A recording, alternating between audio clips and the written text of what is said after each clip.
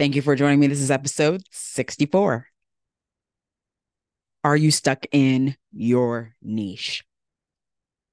For the last 3 weeks, I've been running my mastermind for some of the members that are in my esthetician business community, and we are focusing on our client appreciation. We do a lot of planning to celebrate our clients, but really to publicly appreciate them. I do find when I have these types of masterminds, you come across some estheticians who are very just kind of they're very specific in what they want to do in their business, but I think sometimes they forget that we are still estheticians. We still understand skin as an organ. We understand functions of the skin. Even if someone comes to us for a skincare consultation, we only wax or we only do skincare, and someone has a hair removal question, we kind of get so stuck in those niches that we kind of forget, oh, yeah, we still have this education that we have, and we're still constantly learning. And yes, I can answer that question, even though my specialty is this. I say that to say, when you niche into what your specialty is and you have someone that comes across your business and they're coming into the business because they feel they're safe enough to ask you or ask for consultation or guidance on a situation that they need help with, I think sometimes we turn away potential business because we think, oh, I don't specialize in that. So we don't understand we can really answer the question. I'll give you a really great example. I have always told everyone I love my one facial that I gave when I was still in treatment room, and I still did waxing as my primary business, but I still gave an amazing facial, right? So I kept those really two um, things. But even as a waxer, I still would do shaving consultations. I would talk to people about different hair modalities, whether it was sugaring or laser, or whether they were trying to use Nair and they were having problems, if they were getting threaded and they may have had some just negative responses. I still was able to talk to them about other modalities, even though all I did was wax and I had my one amazing facial. I find a lot of estheticians who come across my content, they're amazed that I'm still able to have conversations about a multiple things in our industry because it still fascinates me. I still am learning. I'm still wanting to understand, learn, become better, or share knowledge that I have, even though it's not what I specialize in to earn income in my business. The reason I did a lot of shaving consultations was because I opened up that one space, especially for men, because I always found that men and shaving was just, it was always very difficult to get, especially men that had razor bumps and ingrowns, to understand that sometimes you're inflicting those ingrowns. It could be how many blades you use, it could be the medium you're using. Most of them either use water or soap. And I would have those conversations with them, and eventually they would refer, and I was doing consultations for shaving. I knew they weren't coming to get waxed with me, but I still didn't turn away that opportunity, right? They may have a partner they want to refer, a friend, a coworker. Like I always kept that opportunity going because the results that I was helping men, especially who shave, get, they never forget that. Even to this day, I've gone back to California, and someone that I did a consult for was at the church, and they still talk about that because I helped them understand they're not getting razor bumps anymore. They weren't getting ingrowns anymore. They weren't picking those ingrowns. Like I really was very thorough in discussing the wrongs of that type of hair removal modality. What I find, especially when estheticians seem to get into a bind or they're getting burned out or they're getting bored, is that just because you're niching does not mean that you still cannot learn about other things. That doesn't take away from the learning aspect, right? I still very much am fascinated by skin, ingredients, products, different methods, modalities, machines, techniques. I'm still very interested in those things, even though in my everyday life, I'm in the hair removal space. I'm in the wax space, right? I dabble a lot into the eczema prone skin space, and that fascinates me as well. But I haven't done a true facial in years, but my hands feel still fresh. I can still get a great effleurage and petrissage. I can still do all of those things. But I still have the want to continue to learn about it. That learning desire has not changed. I actually think I have more of a desire to learn than I did when I was in beauty school, when I got my license, even when I got my first job. I think now, 20 years later, I'm more intrigued because now I'm learning what I want to, not things because I feel like I have to. I'm not doing a product knowledge class because I have a job and there's a brand that I need to understand. No, I'm doing all of this by volunteer. And I think that it comes with a different perspective. And I'm not learning because I feel I need to learn something in order for me to earn income. And I think the earning income part is what kind of messes up the desire a little bit. Because if you're not really earning what you want and you're trying to find something new, a new modality, new machine, new manipulation, new product line, new possible technique, we focus so hard on that, trying to master it. And then once we get what we think we want, we don't really want it anymore, or it doesn't serve us. And a lot of estheticians, when they catch me in my business, I try to talk to them. I try to have conversations, especially if I have some moments in time. And I try to really come from a place of understanding and helping people understand I did not build all of this overnight. You know, I came into aesthetics because I had acne. I am still a acne prone skin client 20 years later. I have a lot more control over it now. Um, my hormones are starting to, peter out, still have PCOS. So still have a lot of influx of wild hormones, not as bad as they were. But I understand what it's like to feel like you're forced to do something or you're forced to do these things in order to earn income. And there's no space to kind of be creative. There's no space to want to learn something new for just the desire of wanting to learn because we're so driven in making sure we keep that dollar turning over, right? So when estheticians come into the storefront and I have basic conversations, I really try to share. Please don't look at any of this. I did not have this 20 years ago. It took me a lot of blood, sweat, and tears to get here. I'm thankful and grateful that I have this, right? But I did not start this way. I started very much like you. I was at beauty school, did as much as I could. I did it at night, working full time. I quit a very great job to take very little money, start my aesthetic career. And I scratched and saved and cried and pulled and tugged and got where I wanted to be here. I didn't think I would be here. This is not how I thought my career would be 20 years later, but I didn't start with this. So I definitely understand when you make, bad decisions, when you have something that you just put your soul into thinking is going to work and it doesn't work. Um, Niching is not something that comes easy. It has to come with passion, has to come with thought, has to come with a desire to really master what you're doing.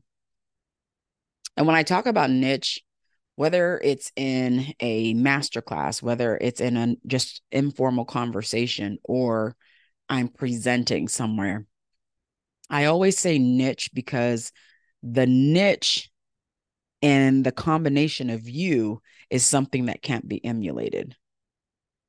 When I started perfecting the 7-minute Brazilian technique, it was not with the intention to share it. It was so I didn't have to be down there that long. I happened to record it, put it on a DVD. The DVD went all over the place. People started requesting it in schools. And I never created that technique with the intention of sharing it the way I did. I really just didn't want to be there, right? When I started creating waxes, I just never found any low temp waxes. Like I want a low temp, soft, and hard. And I got to love this hard wax. That means I got to do it the way I like it because I'm not a hard waxer. I'm a soft waxer. Those were never created with the intention of where they are now. It was a filling a void in a need in myself. If I have these perfect tools, What could I do with them in my treatment room? That's really kind of how it started. So finding my niche kind of fell into my lap. It wasn't really something I was looking for. I always loved a good facial. So just perfecting a facial was just fun for me. Seeing me charge, what I wanted to and getting it was just absolutely fun for me. So even now when I have estheticians come and they're still struggling to charge what they know they're supposed to charge, I'm very clear and direct. It's not them, it's you. When clients come to the business, they expect to spend with you. You shorting yourself is you shorting yourself. It's not them. They know they're going to pay. You just don't want to ask for it. That's it. And they're, oh, don't say it like that. I have to, because no one said that to me. I never had the opportunity to get told that way. I feel earlier in my career, probably in the year 2, 3, or 4, if I had someone like myself tell me, you're not getting what you want because you're not asking for it, and they're coming here to spend, it would have changed my mindset. It really would have. I would not have hesitated. I would have um, asked for what I want with a lot more confidence. It wouldn't have been like, oh, this is the price. No, this is my price. This is it. And so when I try to instill that when I have conversations with people that come into our esthetician storefront, because I want them to walk away with understanding. You can ask for what you want. You'll do great if you niche, but that niche has to come organically. It can't be you emulating this esthetician who's doing really well in the next studio or across the street, or you see him on TikTok or on Instagram. You have to really figure out what it is that you want to do. And there's no time frame to it. And the more pressure you put onto it, the more it's just kind of erratic. And be okay with making mistakes. I think making mistakes is the biggest thing that I need to accept.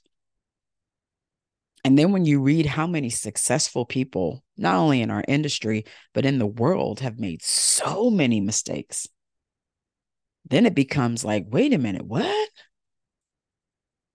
They made that many mistakes? And then they got here? It just gives you a little bit of perspective to breathe a little bit better, take some pressure off of yourself, get a little bit of reality, understand that you're not alone in feeling or the experiences that you have. And then really understanding that niches can help, but it has to be organic and it has to be something that you're passionate to do. You have to want to do it. I never would forget when people would say, you really wanted to, you want to wax pubic hair? Yeah, doesn't bother me. Still to this day, it doesn't bother me. I mean, it really doesn't bother me. I've waxed so many people. It's like, oh, whatever. But people are just like, wow, I didn't know, people would aspire to that. I said, I think it goes beyond the aspiring to do it. For me, it was a challenge of the technique. It was the challenge of just completing it and making sure I'm not causing someone to have discomfort for a long period of time. That was what it was for me. And the challenge of creating my waxes, I wanted to have a beautiful, beautiful experience with wax where there was no heat involved and it was low temp and it really was effective at removing the hair. Like that was really what it was. It wasn't really anything beyond that. But I think people, estheticians, they struggle with the niche space because they think it's like forever. Like if this is where your niche is going to be, it's forever. It can evolve. You know, my niching of being able to wax and create this wax and still have my facial, still see clients, still train other estheticians, still travel and train estheticians, took me out of the treatment room, moved to another state, train on a bigger level, bigger responsibility, bigger facility, all of these other things.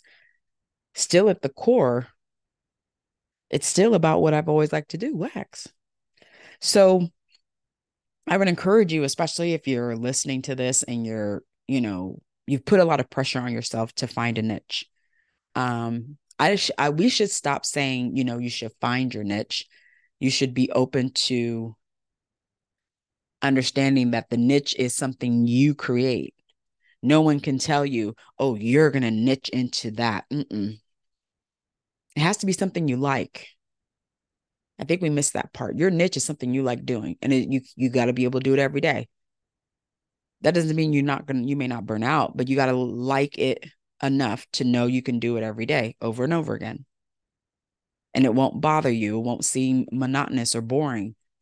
You'll challenge yourself. You'll get excited when you know that that's what your day is going to be. That's your niche. Then you perfect it. You master. You add your own kind of signature to it. And I like being able to talk about it because I'm still in my niche. I'm just expanding in that. And I'm okay with it. I'm okay with it. And the niche really was not born out of the desperation of me making sure that I had to get a certain amount. Because my first Brazilians were free. I had to give people free stuff. My facial never was, but Brazilians, yeah, it had to be free. So I couldn't jump into there saying, "Oh, I'm going to make all this money." I mean, it's nice to think about, but you got to be great. You got to perfect. You got to trial and error. And people don't want to pay for errors. You mess up, people don't want to come out the pocket. That's why I did, free Brazilian Fridays once a month to pack my day to practice. I couldn't practice on my paying clients. So I was okay with that, but I enjoyed it. I liked that challenge. It was fun. Couldn't do that now though. Ooh. Probably bring all kind of crazy. And I had crazies, but it would be even more crazy. So I wouldn't advise anybody to do that now. That's definitely a timepiece for, 15 plus years ago. No, I did that before Celine was born. So good Lord, 18 years ago. Yeah, that we can't do that now. That Craigslist won't let no. But I enjoyed the fact that I was able to do that. So if you're in a place of confusion, I know I want to niche, but I don't know what it is. It's okay. No one said you have to find your niche today. You got to be open. You got to think about those things. And the one thing I love especially when beauty schools, they come to my location and we're teaching and we're showing them about Say Brazil and the waxes and they're playing it and all this stuff. I tell every class that comes in, you will not know whether or not you enjoy being an esthetician until you get your first job. You have to see if you like talking to people. Do you like turning your room over? Do you like upselling? Do you like following up with the clients? Do you like calling them when you haven't seen them in a few months? You don't know what you don't know. So if you think you're an esthetician in school because you have clients, quote unquote, that, make appointments with you and, they like it and they give you a tip and they do all these things. And that's how it's going to be in the real world. I tell them very clear. It is a very skewed environment in your beauty school. Those clients are loyal to that school and that price, not you. There's a new class that starts every month. They're probably getting a different esthetician every month. They're not a sign that you are amazing. Then I love the ones that say, well, I lash. And the reason I became an esthetician was because I already had, lash clients. And I love to look at them and just say, okay. But once you get your license and you become an esthetician, the game changes. Your responsibility changes, your liability changes. So you can come in here with your 6-7 months of school and try to compare to my 20 years as a licensed esthetician and think we're one and the same. We are not. And I love the ones that get upset. They crack me up. Oh my goodness. I mean, she's just so intimidated. You're so intimidating. And I said, because I've had that happen a few times. And one, she was a little bit older. She was like, you're not encouraging us. I said, I'm giving you a reality check. I'm not here to convince you to go and pay all this money to come to a school. I'm not a school. I'm an educator, very realistic. You want to go out and open a business and nobody knows who you are, and you've had 6 months of training. I'm not sure any profession where someone who just got fresh out of school and they open their own business is going to get a lot of business because there's not a lot of experience behind it, right? You wouldn't go to a brand new doctor or dentist or a nurse just out of school, right? You would want them to get some time under the belt, right? Oh, yeah. Okay. So you don't want to get any time under your belt? You don't want to learn how to be an esthetician? See if you like it? Because you may not like it. This is a controlled environment. Your school's controlled. A business is not. Oh, well, I want to go and I want to open my own room. Sure. And how are you going to get clients in there? Well, I'm going to tell my family and friends. Okay. And what if they don't show up? Oh, this is a lot of pressure. I thought we were coming to learn. You are learning. If you can't get people in the door, no one's going to patronize the business. That's why I like to suggest for you to go actually see how to be an esthetician, get some on the job training. You can't learn how to be quick and efficient and upsell when you're not busy. That's why you got to go to a spa that's busy so you can get that experience. So you understand what it's like to build relationships with clients. And I love it because they always come back months later and they'll say, "Oh, you were right." I know. I had to give up that room. Nobody came. I know. I went and got a job. You're right. I'm learning what I like and what I don't like. Yeah. That should be mandatory for everybody. Estheticians out of school should go work for somebody for a year at least. See if you like it. See if you like talking to people. Because that's what you're doing. You're building relationships. You're talking to them.